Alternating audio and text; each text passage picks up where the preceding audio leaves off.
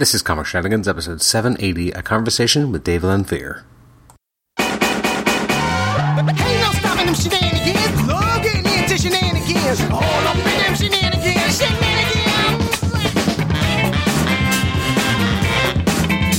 Shenanigans. Shenanigans. Shenanigans.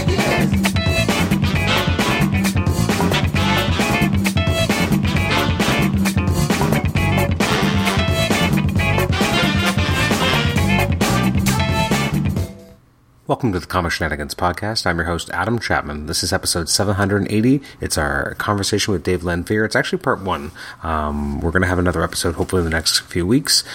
We had a great conversation. I joked before the show, and also I think on the show as well, that I had recently done an episode with Laura Martin, and it went really well, but we realized that we kind of used up all of our time. We only got up till 2005, so I kind of jokingly mentioned that off podcast to Dave before we started recording, and I think I actually mentioned it in the episode as well, when we go a little long as well. So he's going to be back for another episode. I'm not going to tell you how far we went in terms of time. I'm going to leave that as a bit of a surprise. One thing I do want to mention up front, when we do mention it at the close of the show, is that Dave is part of a Kickstarter campaign right now called Rise of the Kung Fu Dragon Master. It's currently at 80% of its Kickstarter goal. It is got 9 days left as of May 22nd, so I believe it's up June 1st. So you should check it out. It looks interesting. It looks exciting. So I've already actually become a backer myself. I mentioned it on the show that I was going to do it, so I did. So I'm excited to hopefully they are able to meet their goal.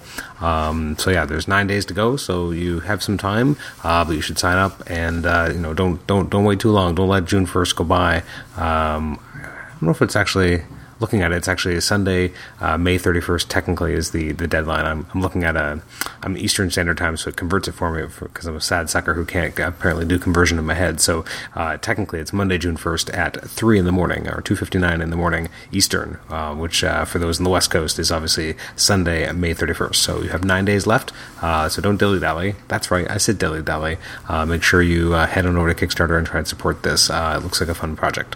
Anyways, we're going to get into the episode in just a moment. You can email me at comicshenanigans@gmail.com, rate and review the show on iTunes, subscribe to us on iTunes, and also listen to us on Stitcher.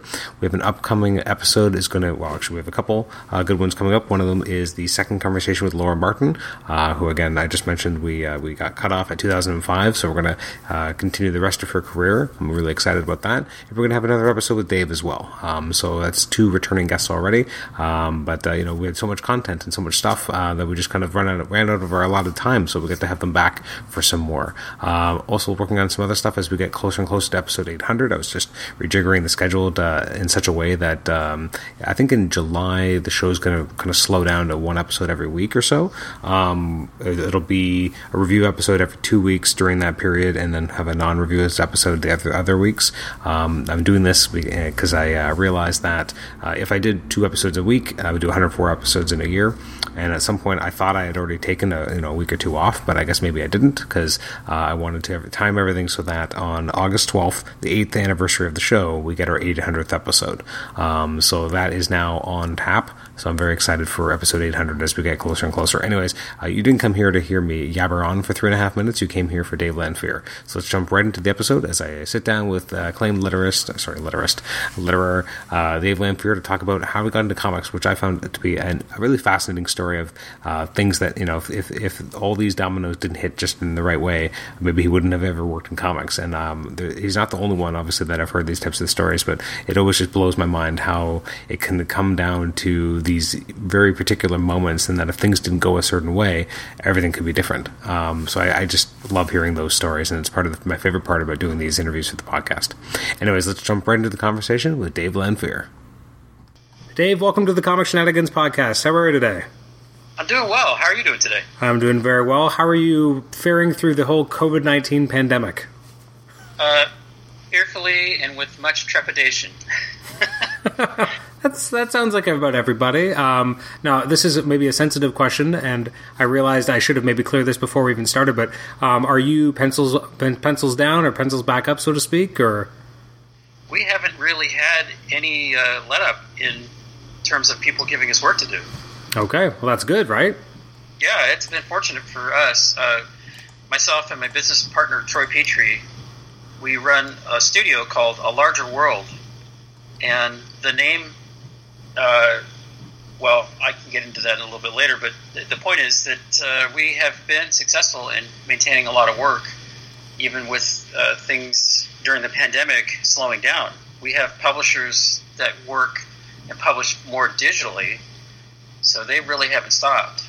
And then there's been some trickle down from the print publishers that are still giving us work, kind of backlogging it until the printers can come back online.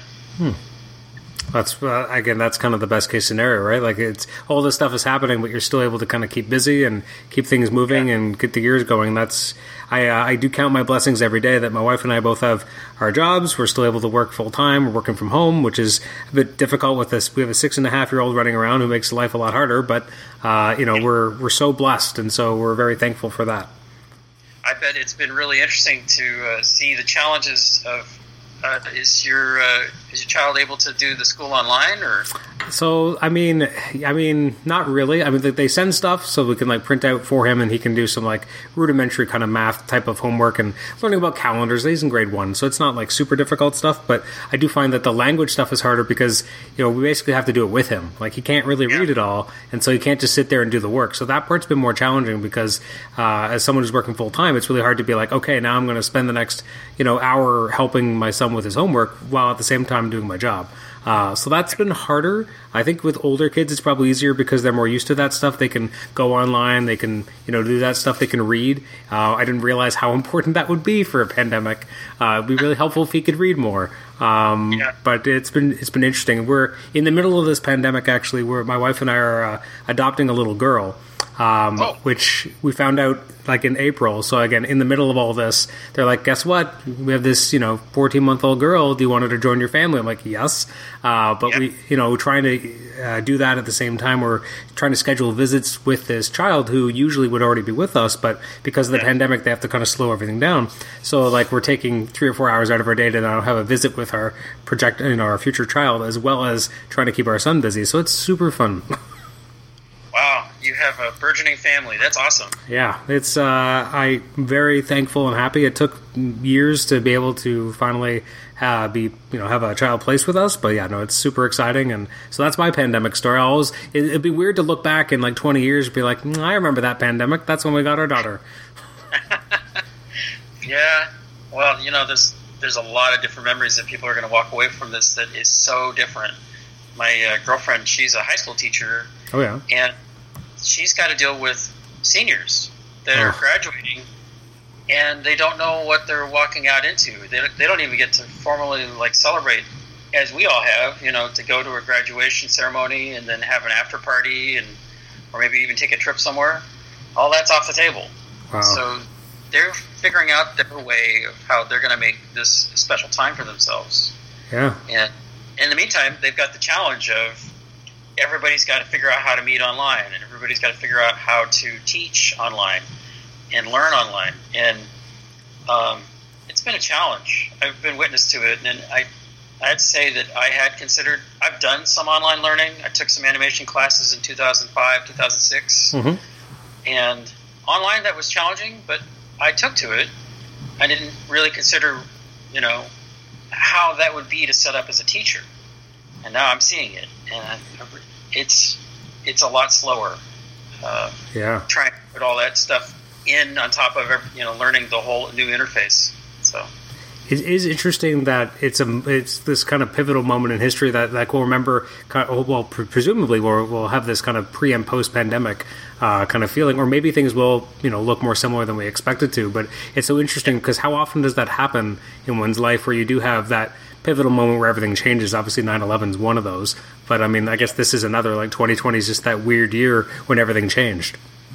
Yeah, personally I've had those moments, but nothing that's rocked the entire society at once. Exactly. We have our own obviously personal defining moments, but the fact that we all have this one, it's interesting too, actually, when you think about it, because so much of our culture now is so fragmented that we don't all experience everything all at once anymore. TV used to be you had 3 or 4 channels, so everyone kind of experienced the same thing. You go to the water cooler, you're all talking about the same thing. Whereas now with media so fractured, that's not the case. But now with the pandemic, everyone's doing that at the same time. So that is this one crystallizing thing that everyone will have in common. So everyone will always remember like, oh, what was your 2020 like? Mine was like this. Yeah. I think the only two things that could possibly be similar to this is like 9/11, or if asteroid hit the planet. Yep. Can't disagree with you there. So let's go way back though, before the pandemics, before all this. When does young Dave kind of meet comics? When do comics become part of young Dave's life? My father was in the military. He was an officer in the Air Force, and we were living overseas from about the point that I was 5 years old. I'd gotten to be in kindergarten in Arkansas, in his last station stateside, and then he had been transferred to RAF Alconbury in England.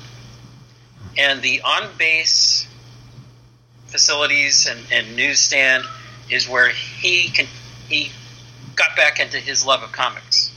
So he was buying off the newsstand from the Stars and Stripes store these Marvel comics, Defenders, and we're talking like classic Defenders when it was Steve Gerber writing it, and you had artists like Sal Buscema, Keith Giffen, and Fantastic Four issues with John Buscema drawing them, and what else? Iron Man with Bob Layton, and who were my others? Avengers.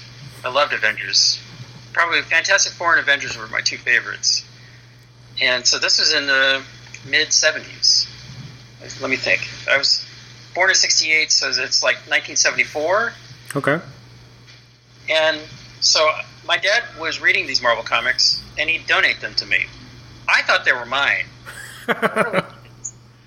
But he just let me have them.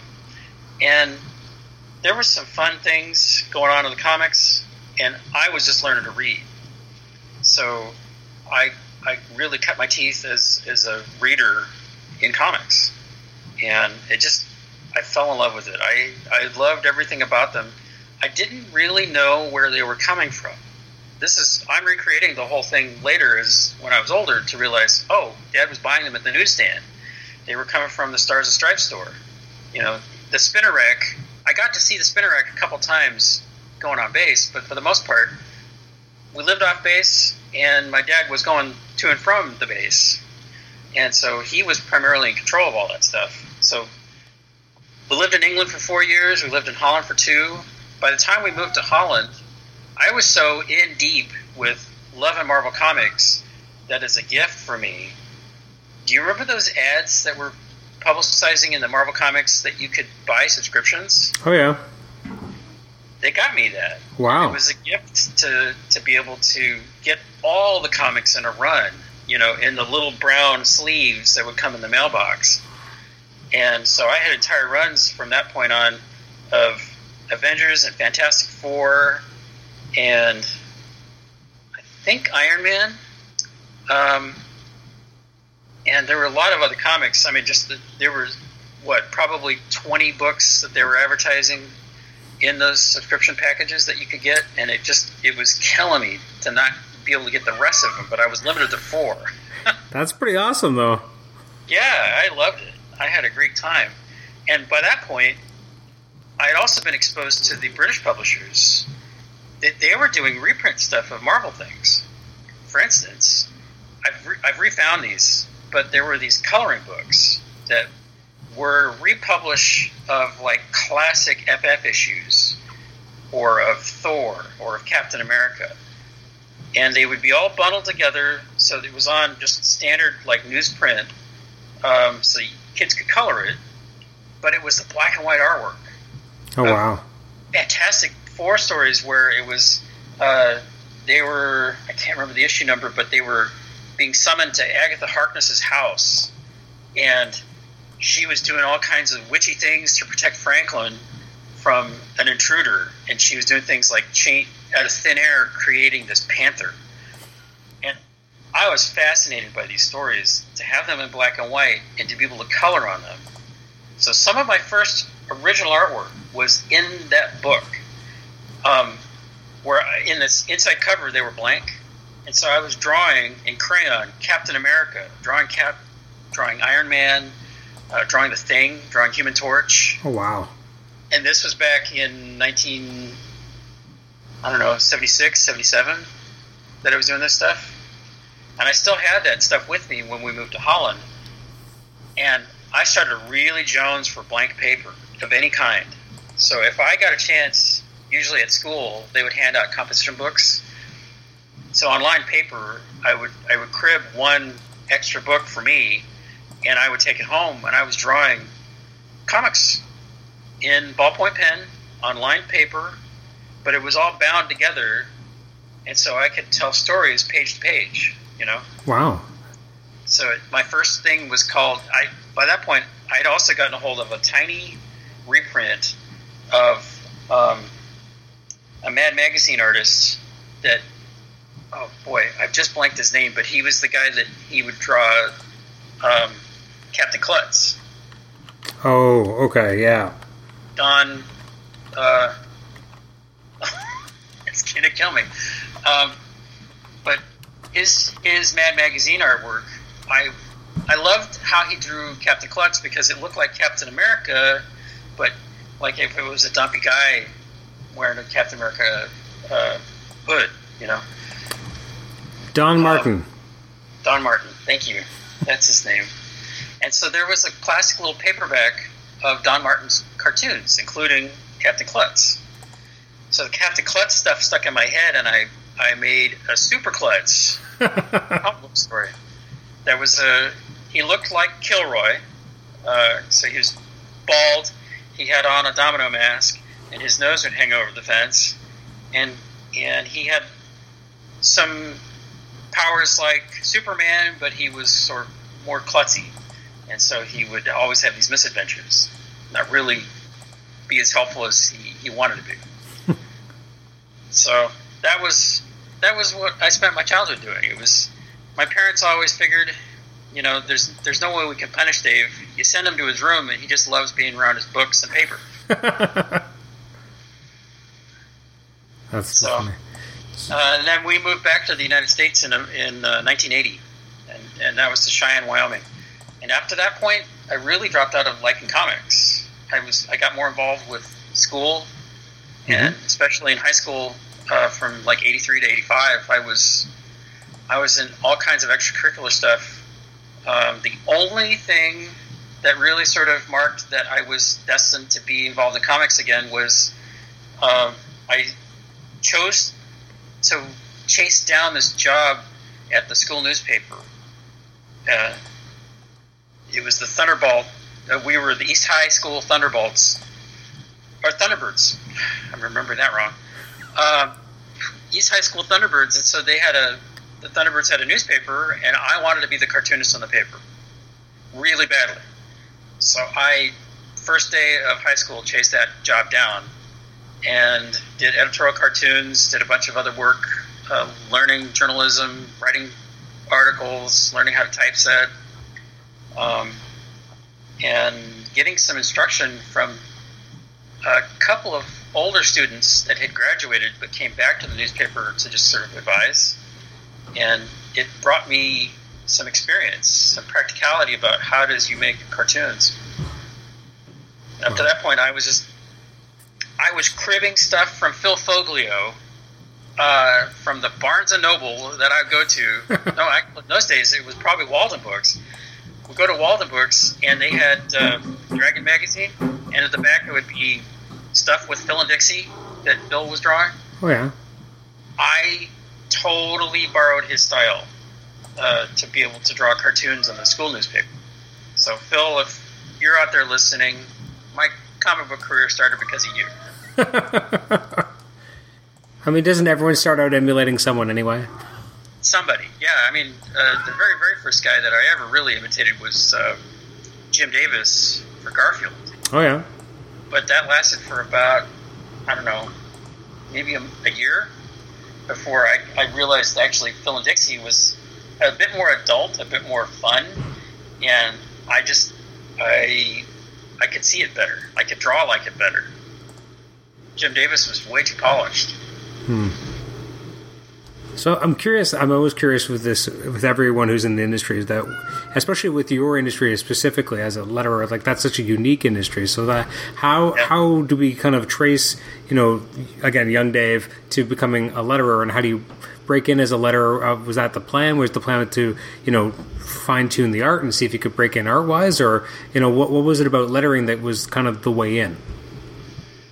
Well, I didn't know that I was going to become a letterer, honestly, full-time until 93. What had happened up to that point was, from my last semester of high school in 85, I had all these other career possibilities ahead of me, but I really, really loved cartooning. I had drawn a comic strip in the newspaper the whole time I'd been in high school, and it had been some editorial cartooning, but it had also been a comic strip, and the lettering was always sort of just a part of the whole picture of writing and drawing.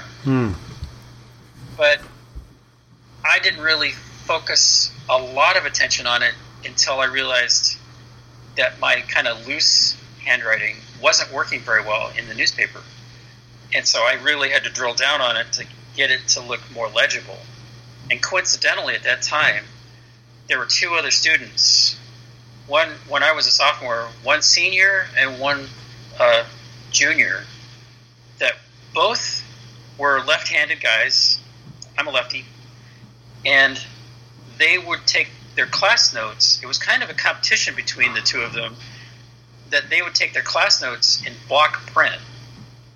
And they had this amazing handwriting, just amazing. It was Richard Choi and another guy, Paul Juntanen, that they really influenced me to practice this. So I started practicing block printing, and it worked out for the comic strip. That was great.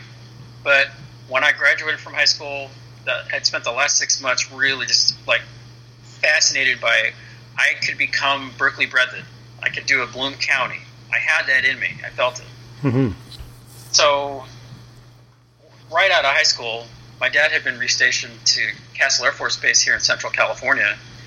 So I came out right after I graduated so that my parents could sell the house that we had in Cheyenne and then gradually move out over the summer. So I was helping Dad while I was out there. And so I started looking for work. I started applying at newspapers. And that's where I got my first work. I started working after I applied for 3 other newspaper jobs, I started college, and then the college paper picked me up and gave me a stipend. Oh, wow. And then told me about this possibility to go work for an in-town newspaper named the Turlock Journal. And so in November, I went and applied for the Turlock Journal. They were looking for an illustrator. I didn't. I could cartoon, barely.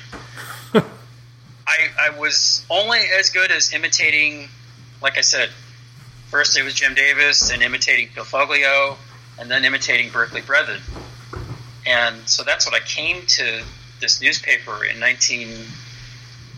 November of 1985, of the Turlock Journal, that I applied for this job, and they gave me a homework assignment. They said, we need you to try out. So they sent me to the library and said, do some research and do us a 5x5 inch illustration talking about Howard Hughes and his invention of the spruce goose. Because it was meant to illustrate this feature that's called, it's by the Associated Press, it's called This Day in History. And at that day in history, that particular day was Howard Hughes flying the spruce goose for the first time. So I went to the library, I looked up what Howard Hughes looked like, I looked up the spruce goose, and I did some more realistic-looking drawing than I typically had been up to that point. And it was sort of this, it was like a movie poster montage that you see Howard Hughes' face larger in the background, and the spruce goose, you see it fully flying over the ocean. And so I gave that to them as a pen and ink, and at that time I only knew how to ink with markers. So I was using Pentel Flair felt tip markers and pencil that I had to erase. And I turned that into them, and they saw promise. So they hired me for $5 per illustration. I did 5 of those a week for 5 years. Wow. And they gradually... so I'd go do my college classes, and then I'd report in at the newspaper, and I would do a week of those ahead of time. So I would turn in 5 illustrations every week. And then they started hiring me for other illustrations in other editorial departments. So, like, food, they would need an illustration. It was an article that would talk about harvest time meals. So I would draw something that would look like a picnic table with different, like, bowls and plates of food all set out like it was a picnic. Or one was kind of more about just fall in general. Like, it was talking about decorating techniques for people in fall. And so they gave me some advice, like, maybe this could look like a woodcut. Can you draw something that would look like it was a woodcut? And just a bunch of leaves falling. So the fall theme comes through. And so I drew, like, a bunch of dead leaves falling through the sky, but illustrated it more like it was drawn, like it was somebody etching it, like on a linoleum block for woodcut. So they really broadened me out as an illustrator for print, because they emphasized, they're like, we need to, especially with the daily illustrations for the Associated Press and then for the weather, they're like, these need to look like they're coming from a bunch of different artists, not just one. So they like, go out and look at all these other artists. And they were giving me reference, like the icon illustrator for Time Magazine. Back in the 80s and 90s, they would always accompany each Time Magazine article with a little dingbat that was custom illustrated by this guy. So they said, look at that. Look at icons. Look at logos. Look at other cartoonists. And practice, So, and at that point, I really drilled down, and I was doing some illustrations for the student newspaper, the CSU Signal, at the same time that I was working for the Turlock Journal. And I was barely hanging on with my college classes because I was so invested in loving working for the newspapers. And there's this one guy that was he was running for student body at CSU Stanislaus, and I had to go meet him so that I could draw him. And we're going to put all those caricatures for the people that were running for student body in the newspaper. So I drew everybody. And this one guy I met, he happened to mention, he's like, "Oh, you're a cartoonist. Hey, you should come by my store." And I said, "Well, okay. Where is it?" Because I was commuting from Atwater to Turlock, so that was about a 15-mile drive every day. Okay. And I'm thinking, he's going to be up in Modesto, even further away, or somewhere else. And turned out he had a comic book store inside of his parents' video store, about 2 blocks away from where I lived. Oh, wow. Atwater. So I went one day. I dropped in, and there's all these videos, video cassettes, VHS tapes racked all along the sides on the walls, but in the center, on these lower stands, he had racks and racks of comics. And I was just amazed. This is in like early 1986 that I started to realize there's a bigger world in comics than I knew about, because I was only a Marvel fan. I barely had seen any DC comics, and I was kind of meh about them anyways. But the stuff that I really loved, they had that there, but all this other new stuff. Like, this is the same time when Frank Miller was in the middle of doing Dark Knight Returns. And it was in the... I think it was in like the 80s and 90s issues of Dave Sim doing Cerebus. Oh, wow. And American Flag was new and out. And Love and Rockets was new and out. And Nexus. And I went through everything they had on the rack. And as much as I could, I was only living on a student salary. I was living at home, though.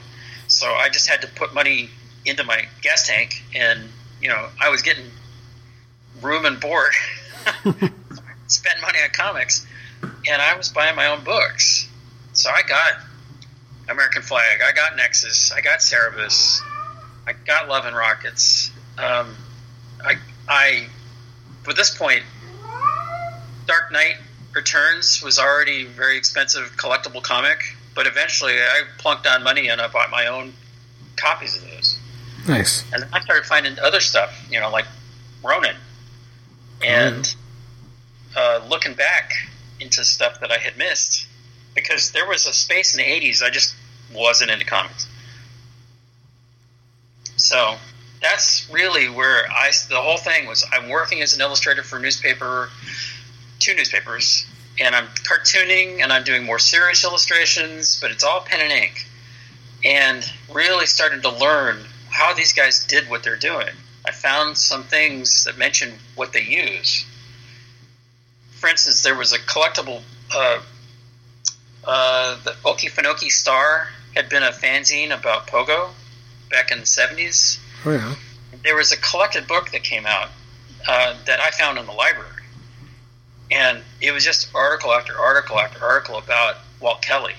And I found one in there that mentioned he uses a Winsor Newton watercolor brush for his ink. And he uses India ink. And he uses quill pens. I didn't know what any of this stuff was. So in like 86, I started to shift away from drawing all the time with felt tip pens to... Oh, and Dave Sim also had written a bunch of stuff about how he inks. And I also found out that people were using blue pencil, and erasable blue pencil existed.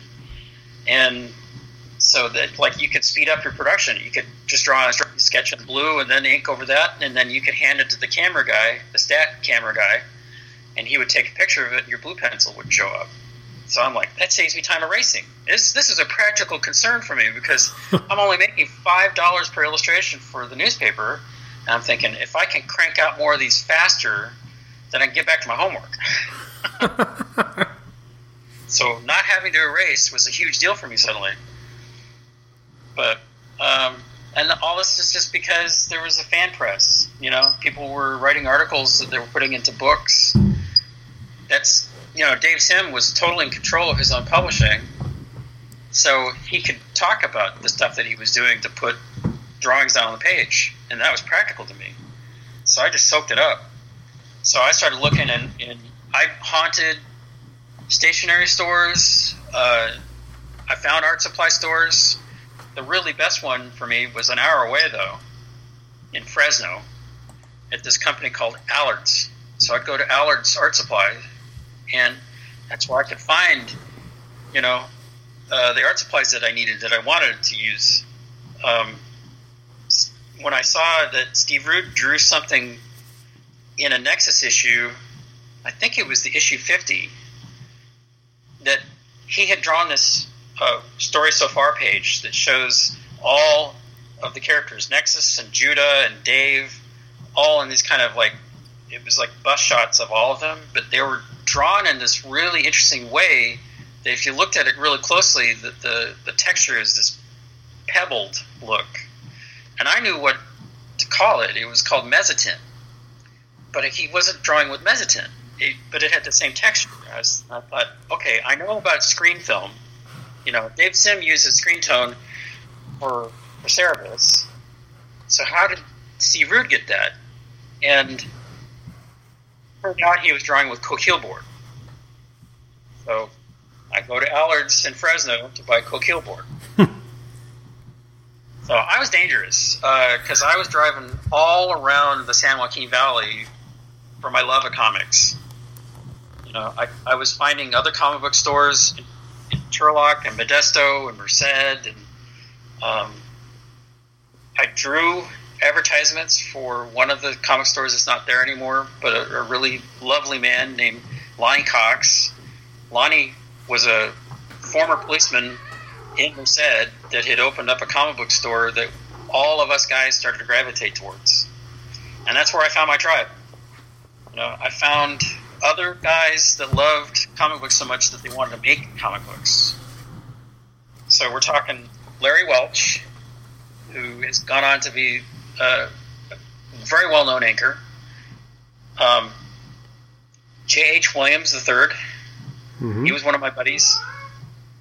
He went on to doing Promethea and Batgirl, or was it Batwoman? Batwoman, yeah. Batwoman.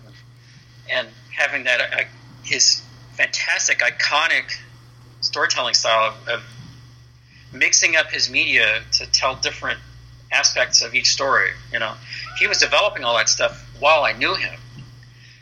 Jim, we called him Jimbo in those days. Jimbo and Larry lived together. They were roommates that were both suffering for their craft. They had come from different places, but locally, and they decided, like, they were doing so much work together that they were going to share an apartment, and they got in over their heads.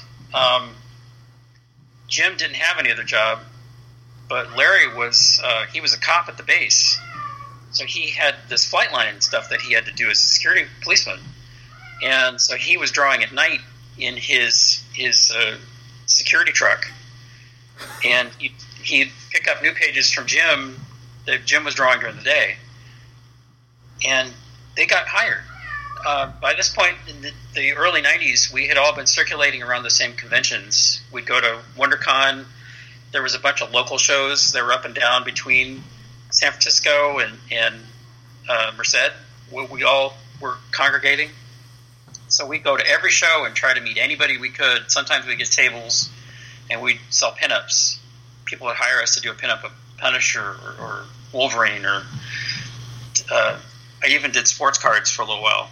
That I was drawing sports cards of, somebody had like a Wally Joyner card, his rookie card, and they wanted to make a special gift out of it. So they hired me for my portrait skills, and so I drew a Wally Joyner card 11 by 17 in pencil, and then they framed it all together as a gift. They put the card on top of the portrait that I'd drawn, and then they put it all in a frame, and that was a gift to, I guess, someone's kid. So it was stuff like that from, the late 80s in Atwater to like about 91, 92, we were all circulating together, cooking, loving comic books, talking about comic books, sharing any comics we had, and trying to make some. Huh.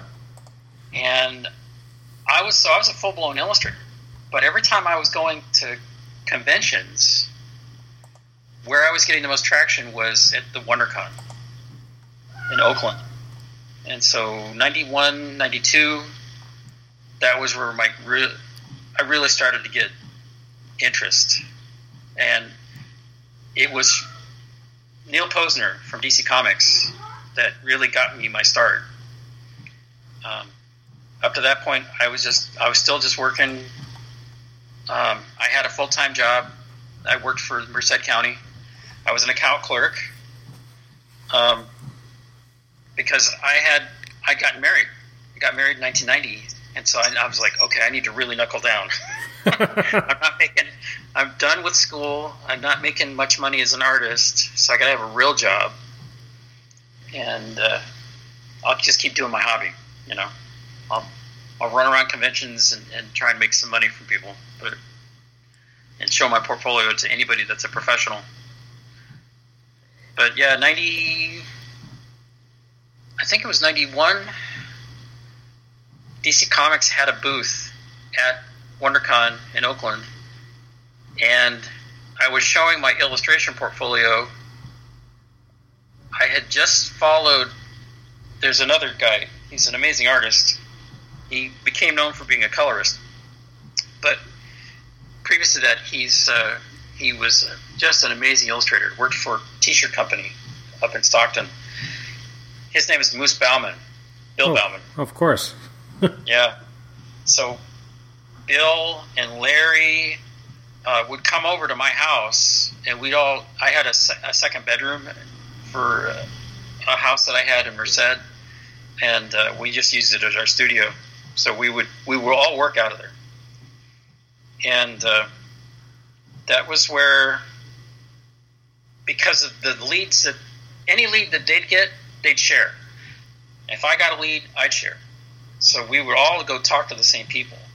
And so WonderCon was a big deal for us. It was very close to where we lived, so we could just drive up and we could spend all day just prospecting, meeting people. And because of that, I met Matt Haley and another fantastic artist,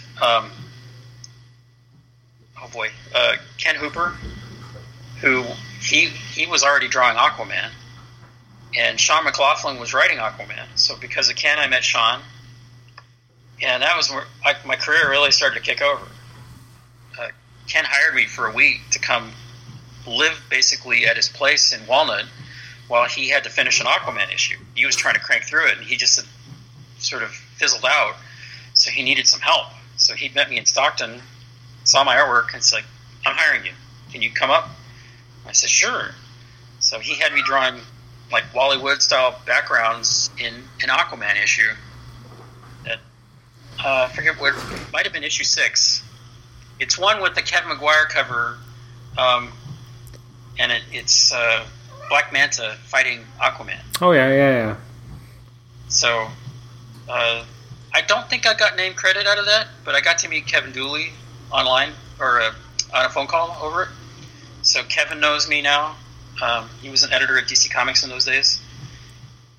So, but all that work gave me a decent portfolio that I was then standing in front of Neil Posner at the show in Oakland.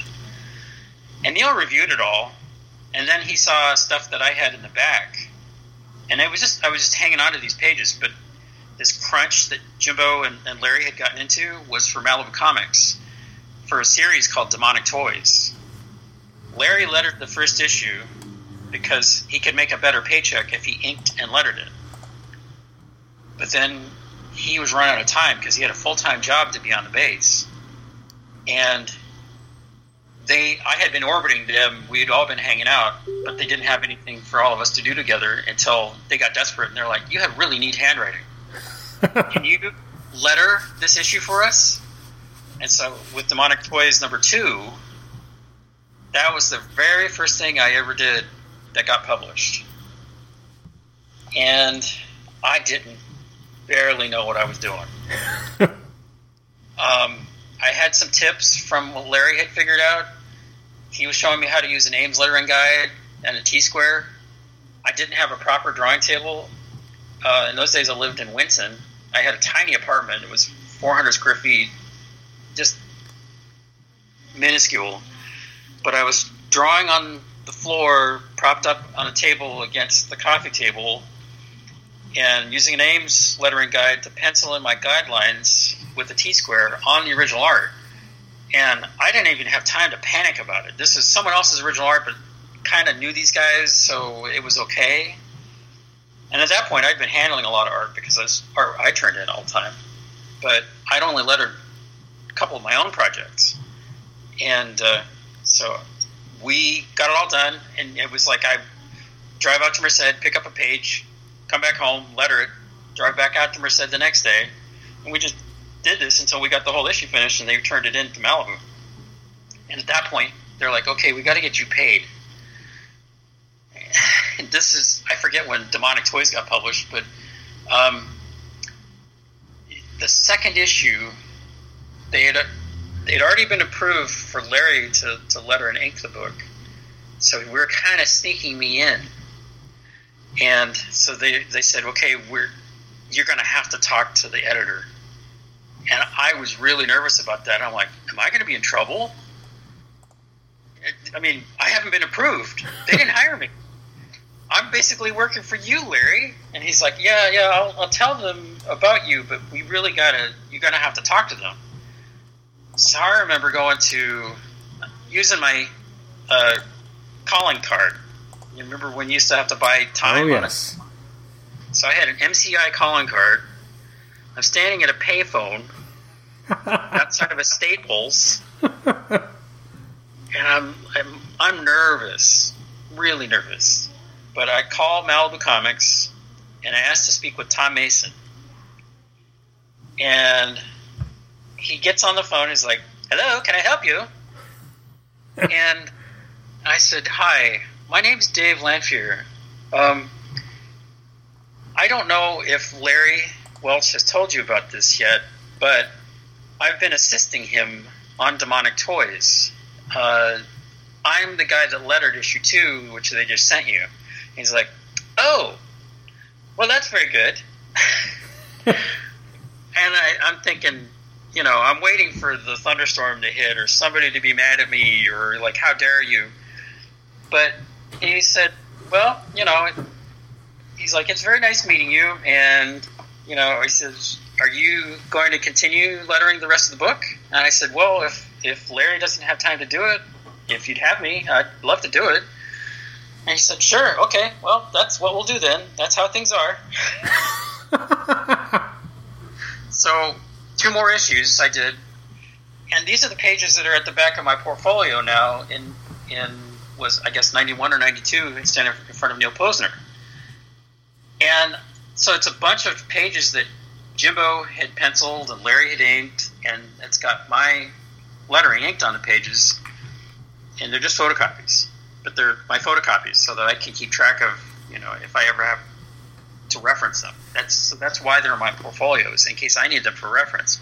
So Neil's asking me, he's like, do you want me to review these? And I hadn't intended for him to. I wanted to be hired as an artist. So I said, sure. And so he flips through, gives me some critique, some legitimate stuff, like the lettering's a little bland here, it's a little too small on the whole. If it's to be legible in a book, it needs to be a bit bigger. The sound effects could be a bit bigger. But on the whole, he felt like it was pretty creative. And, like it was a perfectly serviceable job. Not what they would publish at DC Comics, mind you, but perfectly serviceable. And then he said, and this is where my life totally flipped over. One of my favorite comic books from the 1970s was X-Men. And so much so that I had a school field trip in 7th grade that there I am, I'm probably, 12? And I've got a field trip that I want to go on, but it's a long bus ride, and I like to read while I'm on the bus. So I brought my X-Men comics. So I wrote my name inside of the X-Men logo on the cover so that everybody knew not to take my comics. Mr. Tillery's class, 7th grade, Dave Lanphier. So Neil gets done, and he's like, so are you considering a career being a letterer? And I said, well, you gave me a pretty good review. I could improve that. So, yeah. Well, he's like, well, you probably want to talk to the guy who's behind you then. He pointed behind me, and I look, and there's this very stately-looking guy, but kind of a hippie-looking guy. He's got really delicate gold rim, round glasses, long hair, mustache, goatee, and a tweed jacket of jeans. So it's kind of this weird mix. And I'm looking at the guy, and so Neil says, that's Tom Orzechowski. Oh, God. Yeah, I about fell off, and I was standing up, and I'm like, I about fell off the planet. Yeah, he's like, you should introduce yourself to him. I'm like, blah, blah, blah. He lettered all the X-Men comics that I love. And so I go, and I stand behind him, because there's another taller guy, this blonde, surfer-looking guy that's standing, talking to Tom. And they're having this really in-depth conversation. So I feel like I'm interrupting. So I kind of linger at Tom's elbow behind Tom. And I'm waiting to introduce myself. And this guy and him are talking about these pages that he's got. And he's asking if he can hire Tom. And Tom he's gracious and says, well, I appreciate you asking me. He's like, but I'm right in the middle of, I've got a new thing that I'm doing with Todd McFarlane. And I've got a bunch of books that I'm doing at Dark Horse on, which I'd read some of them, I realized. And it was the Masamune Shirow stuff, like Appleseed and Dominion. And yeah. he was lettering that stuff. he still had the X-Men comics, and he's like, so I'm like, I'm pretty busy. So then he kind of involves me in the conversation now. He's like, he sees me standing there. He's like, he looks to me to introduce myself, and so I do. I'm like, hi, man, I'm a huge fan of yours. Neil Posner just pointed you out to me.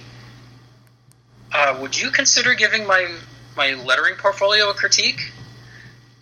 And he said, sure, because he never gets that kind of inquiry, So there was a whole row of long boxes that we were standing right in front of. So I laid my portfolio down on these long boxes, and he looks through and he gives me some thoughts. And this other tall blonde guy was still hanging around, waiting to finish up his conversation with Tom.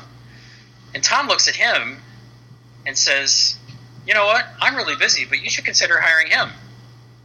So right on the spot, Tom Orzechowski offers a job for me. Wow.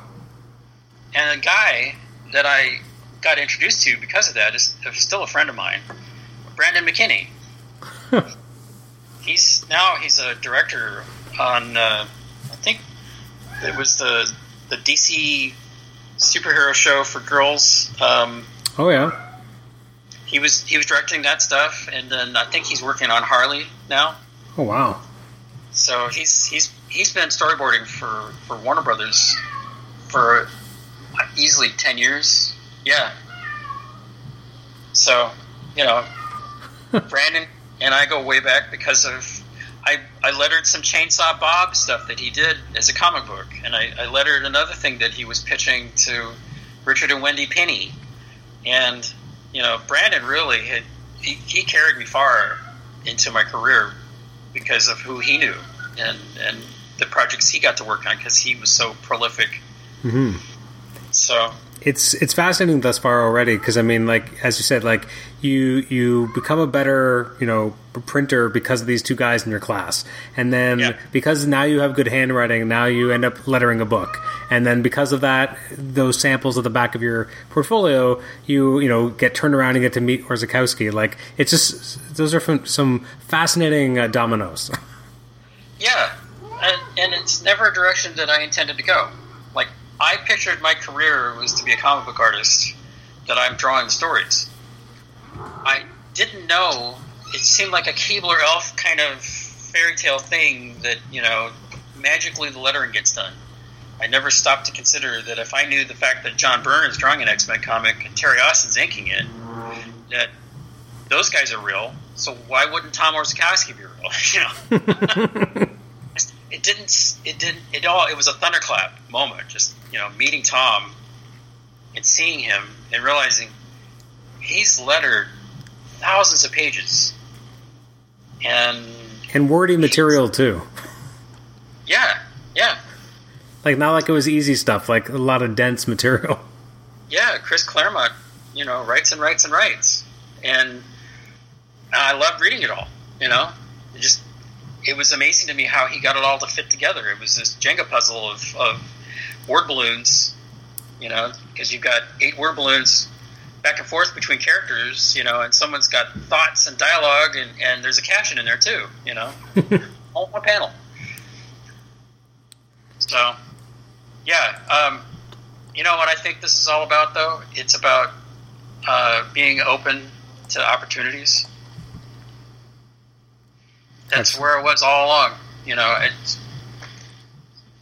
the opportunity to work on the school newspaper, the opportunity to see those guys do block printing and wanting to play in that area, the opportunity to borrow other people's drawing styles until you're drawing enough that you start to draw in your own style, and taking the chance to go find the student newspaper, which led me to the town newspaper.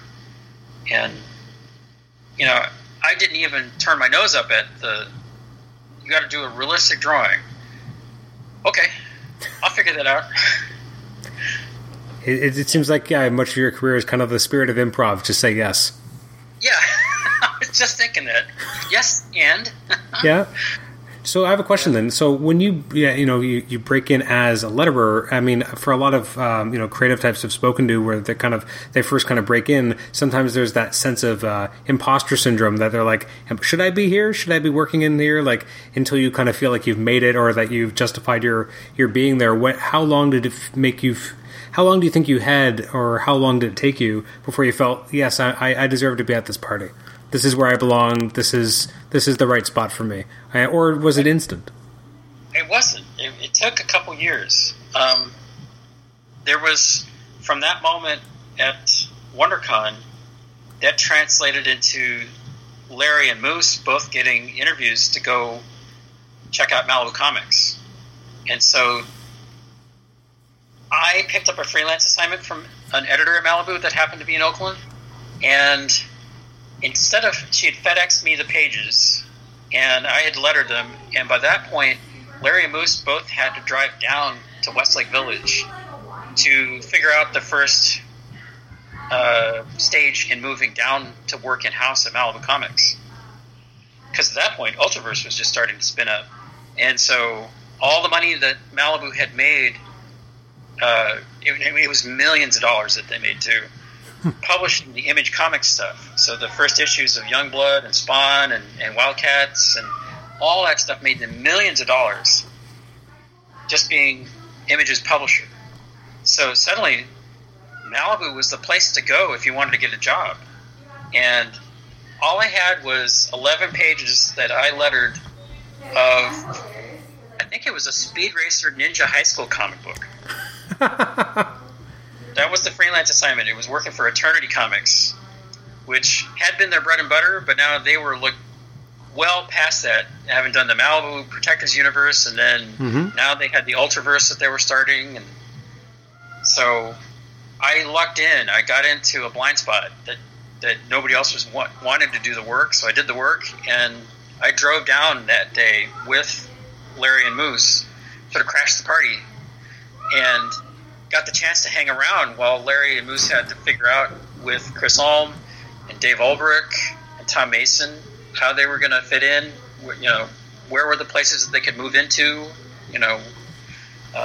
What apartment complex was available? And so I was hanging around. And while they were figuring all that stuff out, I turned in my pages to my editor, Eileen, and then I met her husband, Tim. And Tim told me, I said, I've got my portfolio. I would love to come work here at Malibu. Larry, you just hired Larry and Moose.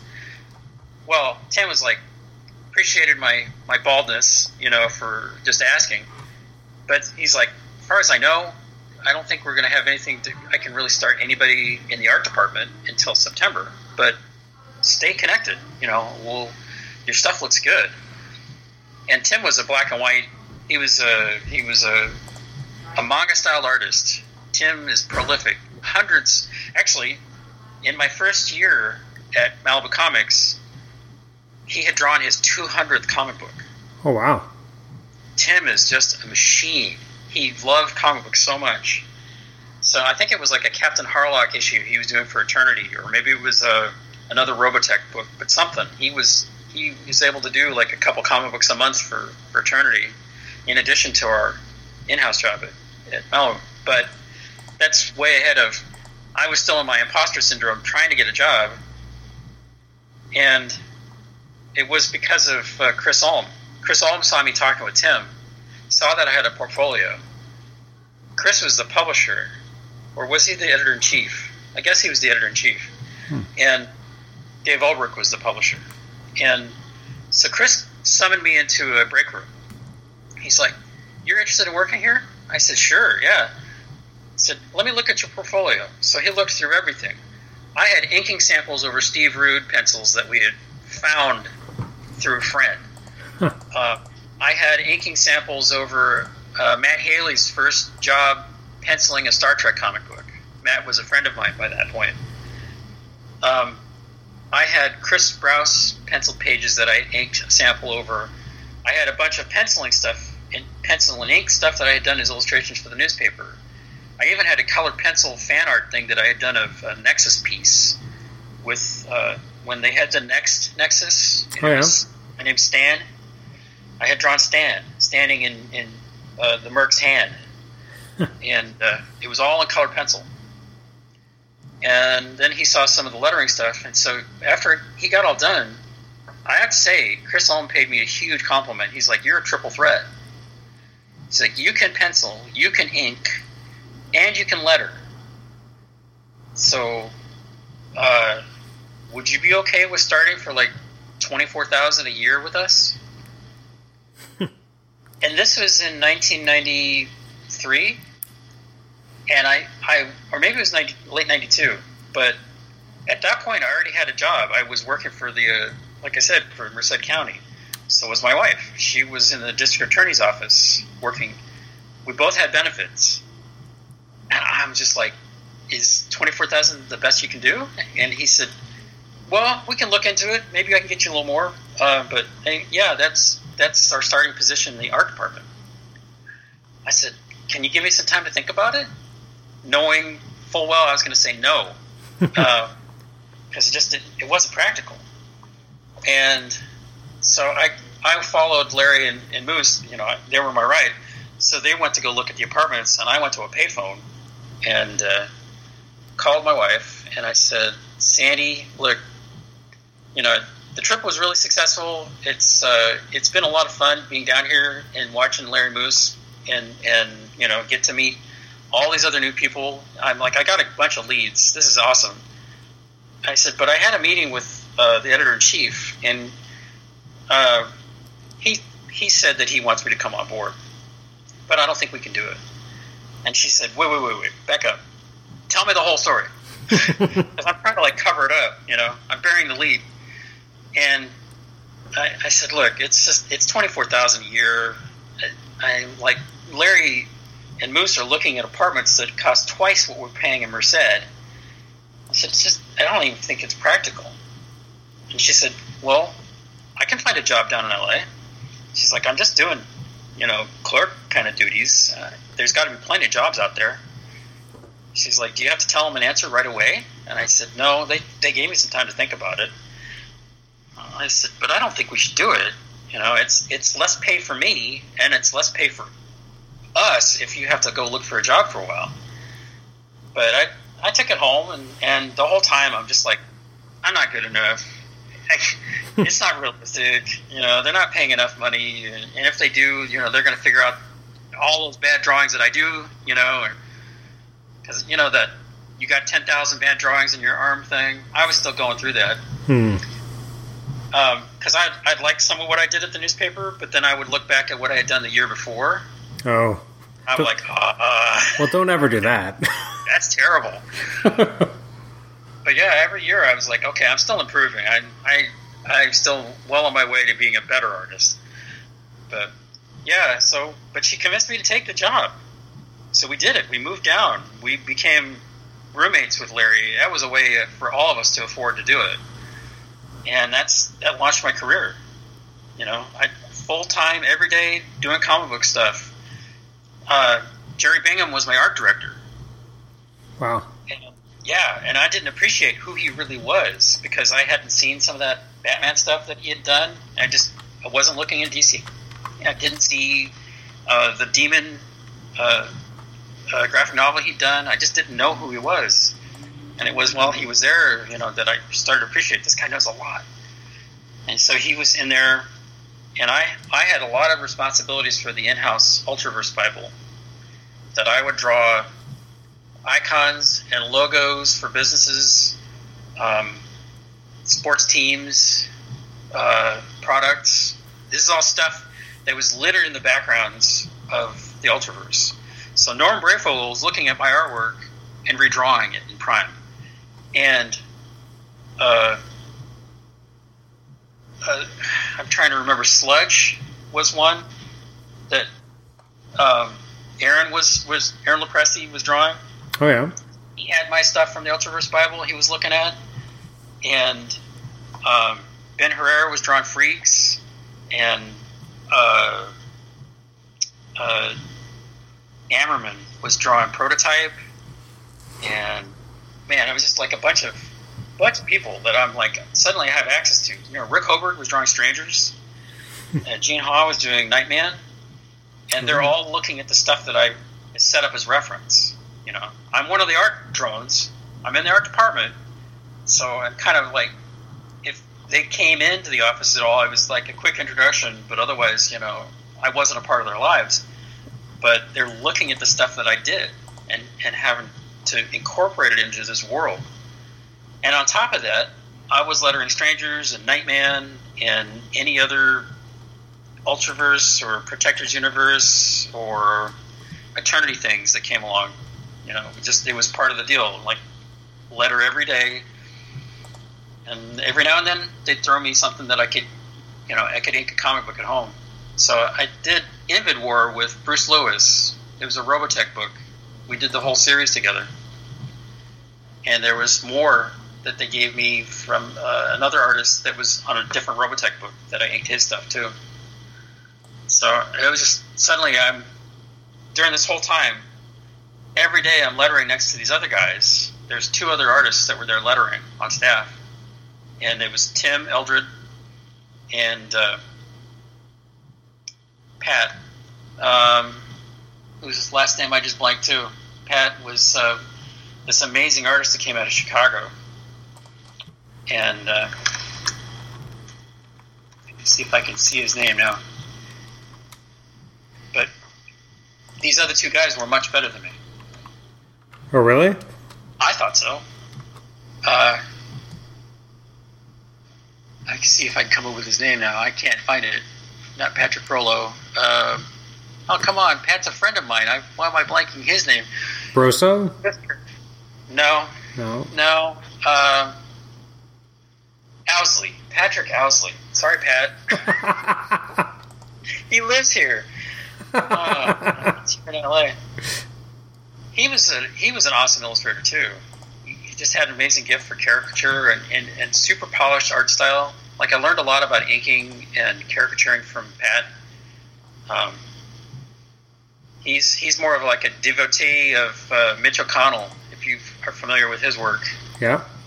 Mitch has got this super polished ink line, really clean, and that's Pat. Pat can do that too. And so you're talking about imposter syndrome. The whole year I'm at Malibu Comics, I'm just convinced that they're going to think I'm sloppy, I'm going too slow, I'm learning too much, that I'm a drag, that I don't really deserve to be there. And so I was writing. I had met Todd Klein at one of the WonderCons, and I had his address. So I started sending him photocopies of stuff that I was doing there at Malibu, and I'm asking for critique. Give me advice, because I feel like I'm sinking. I should be able to go faster. I should be able to do this whole thing better. But where balloons aren't centered, I'm having trouble with the template guide to draw ellipses better and do curves better, and I'm just not very good as an inker. I was feeling like. So there were moments. There was stuff that was getting better and better, and I did have editors who I was their favorite. So like Mark Panicia and Roland Mann, they would get me on their assignments. So that was handy. That justified me being there a bit, but I still had Hank Canals and Tom Mason that were a little more matter of fact, just not thrilled about anybody in particular.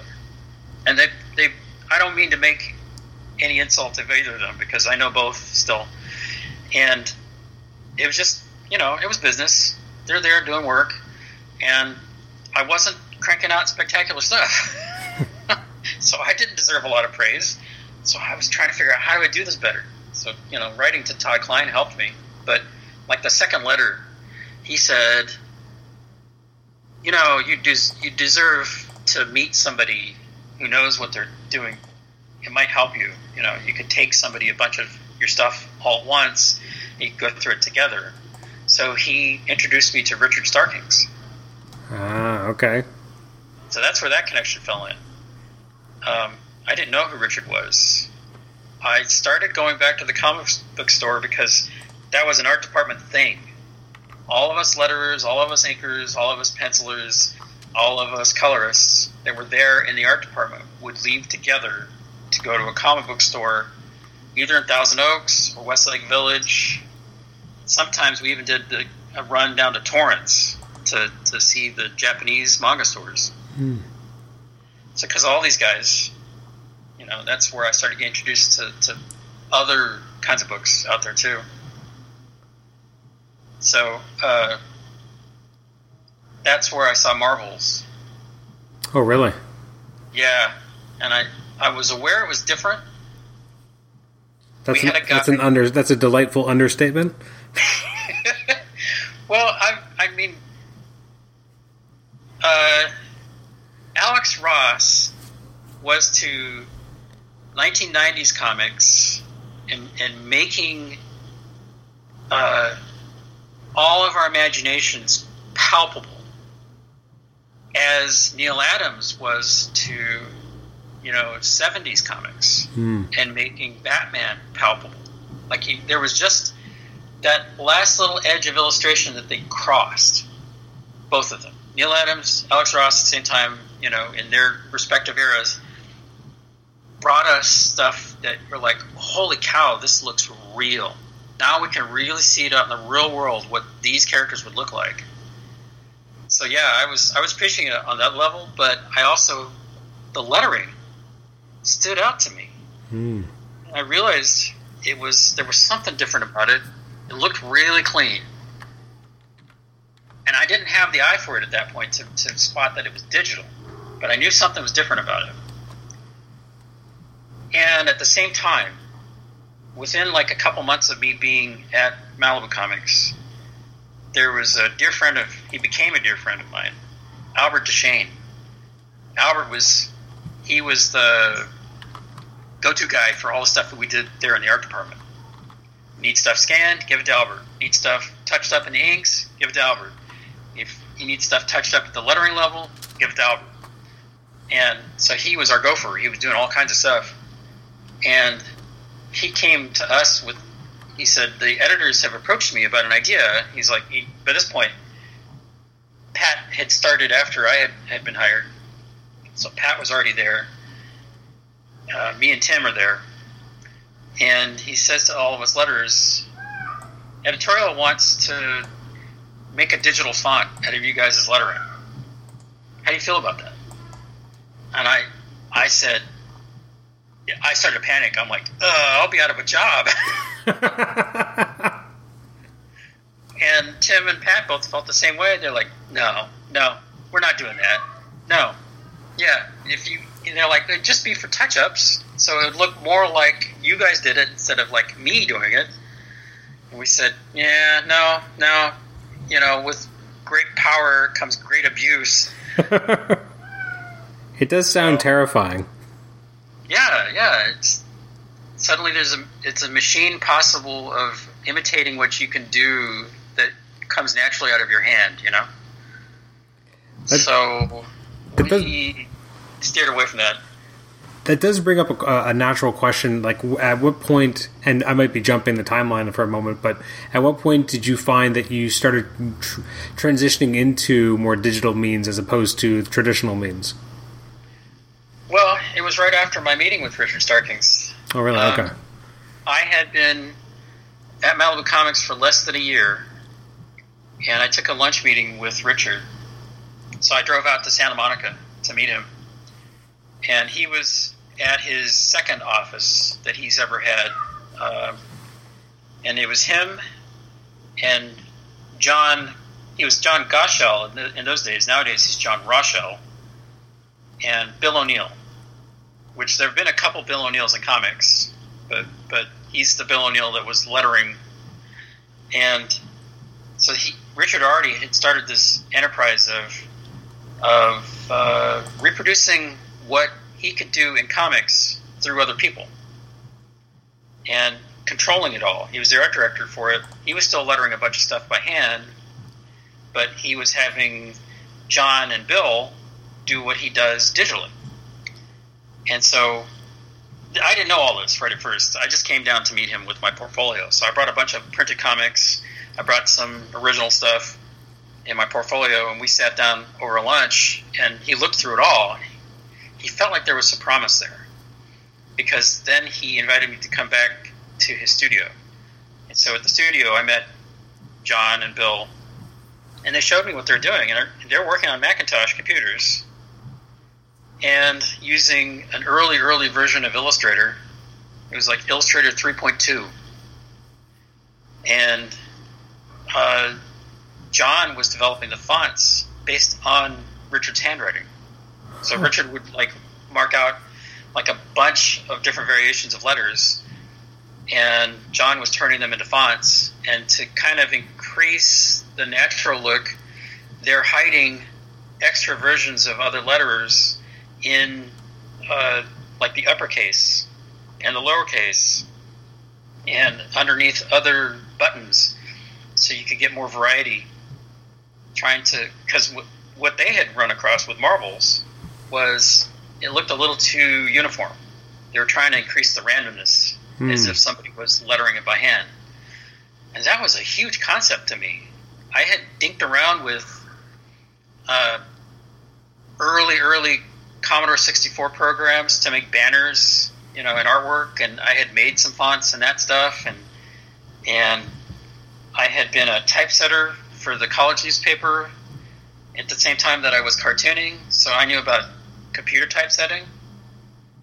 And I had also done all that stuff, I'd done all the typesetting for the student newspaper, and I'd done some typesetting for the town newspaper.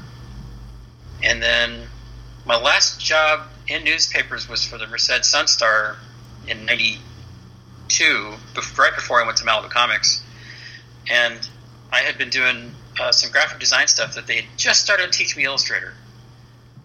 They were using Streamline and Illustrator, and they had a thing that was called Leaf Desk, which was a proprietary hardware-software package from the Associated Press. So I had become aware of how to automate art, how to work digitally with art, but I still had a lot of practical in me too. Like, I was one of the guys in 92 working at the Merced Sun-Star that was using a wax machine on cutouts of little tiny grocery items for the grocery ads. So, we had to like go to the stat camera, get the piece of produce or the can or tin or box to the right size, get the type that we needed from the typesetting department, and merge all the stuff together to make ads. And we were doing this with like X-Acto blades and wax paper machines, and doing this on big standing tables, where you can stand and work. So I knew all the practical of laying out a newspaper. And to see the digital start to sort of creep in, I was getting the hint about it, how it could work, but I never saw it in terms of comics. And Richard really opened my eyes to it. So he hired me right on the spot.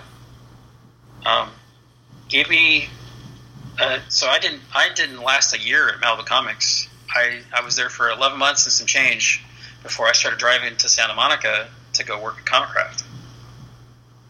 Wow. Now, I should, in respect of your time, we said that we would go about an hour and a bit, and we joked off podcast before we started that when I talked to Laura Martin, we got to 2005 and had to cut it after an hour. So we're at about 1995.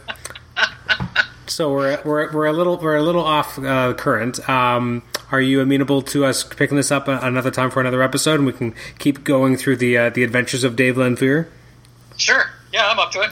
Excellent. All right. I should give you a chance to promote. I know that you have a Kickstarter going on right now. So given that this episode's coming out on the, 22nd of May, let's talk about that for a moment. Sure. So Chris Mancini and a couple of other people have been making comic books, and one of them is called Rise of the... let me say this correctly. Rise of the Kung Fu Dragon Master. It's on Kickstarter. It's the second time around that we've tried this campaign. We tried it late last year, and we're doing much better this year. At this point, we have 176 backers, We are about 70% into our $8,000 goal.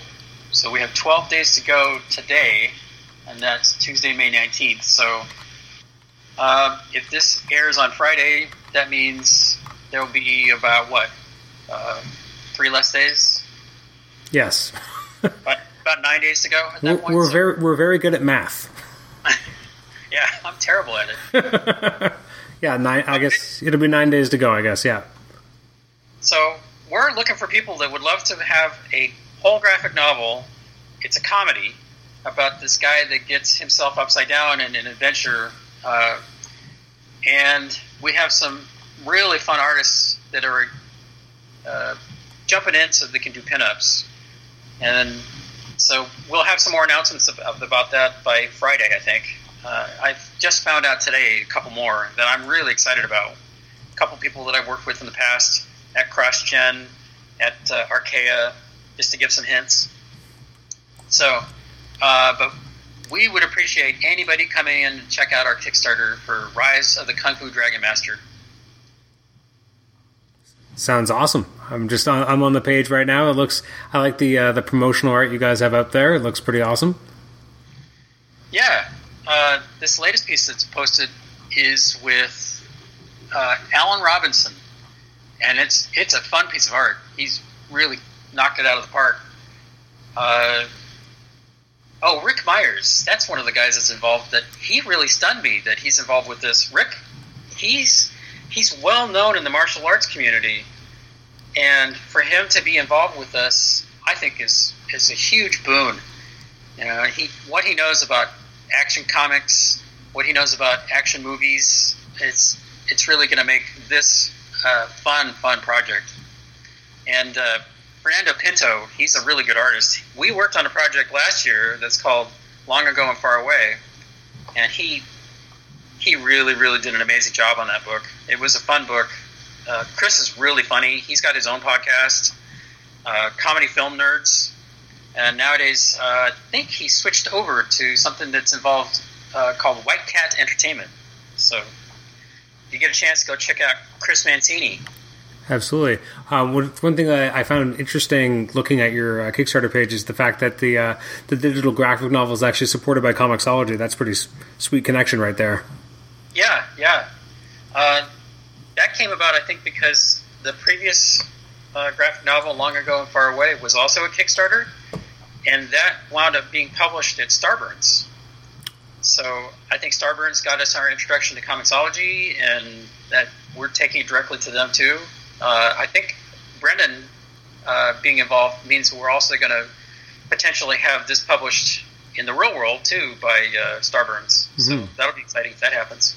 What is it like to develop and kind of have a Kickstarter going on during a pandemic? Like, it is an interesting timing issue to kind of come across. So what kind of challenges has that presented to you guys? Well, Tyler James pointed it out best. If you know about his work, he's got this thing that's called Comics Launch.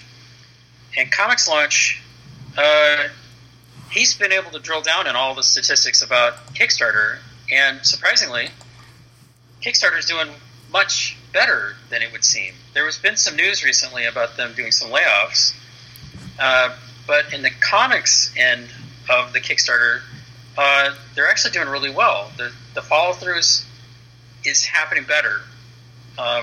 Some people, I think, were going to offer more projects and decided to hold back until the pandemic were over. But, you know, there's a lot of other projects that did go forward, and they're finding a lot of follow-through. I think people are just hungry for content, especially content that's all one and done, you know? Mm-hmm. It is an interesting period for, as you said, like content generation, and the fact that people are going to want it. Like when my wife and I are watching TV, and every show is kind of running out of content now, and you're like, man, what's gonna happen next? You know, like what? Yeah.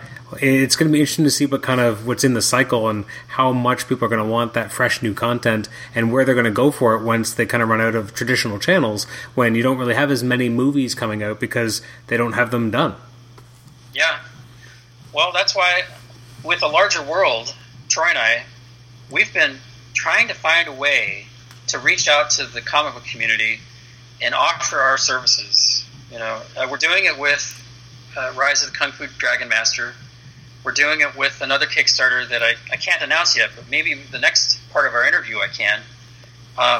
There's a really successful Kickstarter campaign that's going to launch a comic book, and we're involved in that.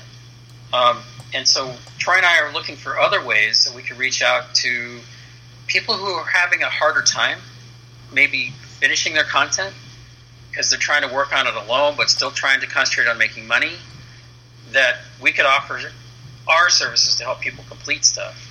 Because what we've learned to do is be able to take things from a little earlier than the lettering stage and all the way to the end of the right up to the distribution phase of being able to help people produce comics. And we've been doing that for about 10 years, both alone and then together as a studio. So this is a shout out. If anybody wants our help, contact us at alargerworld.com. Excellent. All right. Well, again, all the luck on the Kickstarter as it continues. And again, what's the name of the project again? It's the Rise of the Kung Fu Dragon Master. That's it. Yeah, Rise of the Kung Fu Dragon Master. So we hope everybody enjoys what they can see there, and I can promise there's a lot of other good stuff that's coming. Excellent. All right. Well, again, thank you so much for taking so much of your time today. And we got up to mid-90s, so we have a lot of road to cover next time. As a sneak peek, obviously we have to talk about your time at CrossGen Comics, and then coming out and breaking in and doing a lot more with the kind of the mainstream publishers and all the other amazing projects you've worked on. You worked on one of my favorite miniseries of all time. I don't think every issue, but most of them. X-Men: The Magneto Testament. Which is a beautiful book, so I'm excited to talk about that. You've worked on Ruse at CrossGen, which is, again, one of my personal favorites, so I'm really excited to talk about your other projects next time. But thanks again for joining us this time. Thank you so much. I appreciate being here.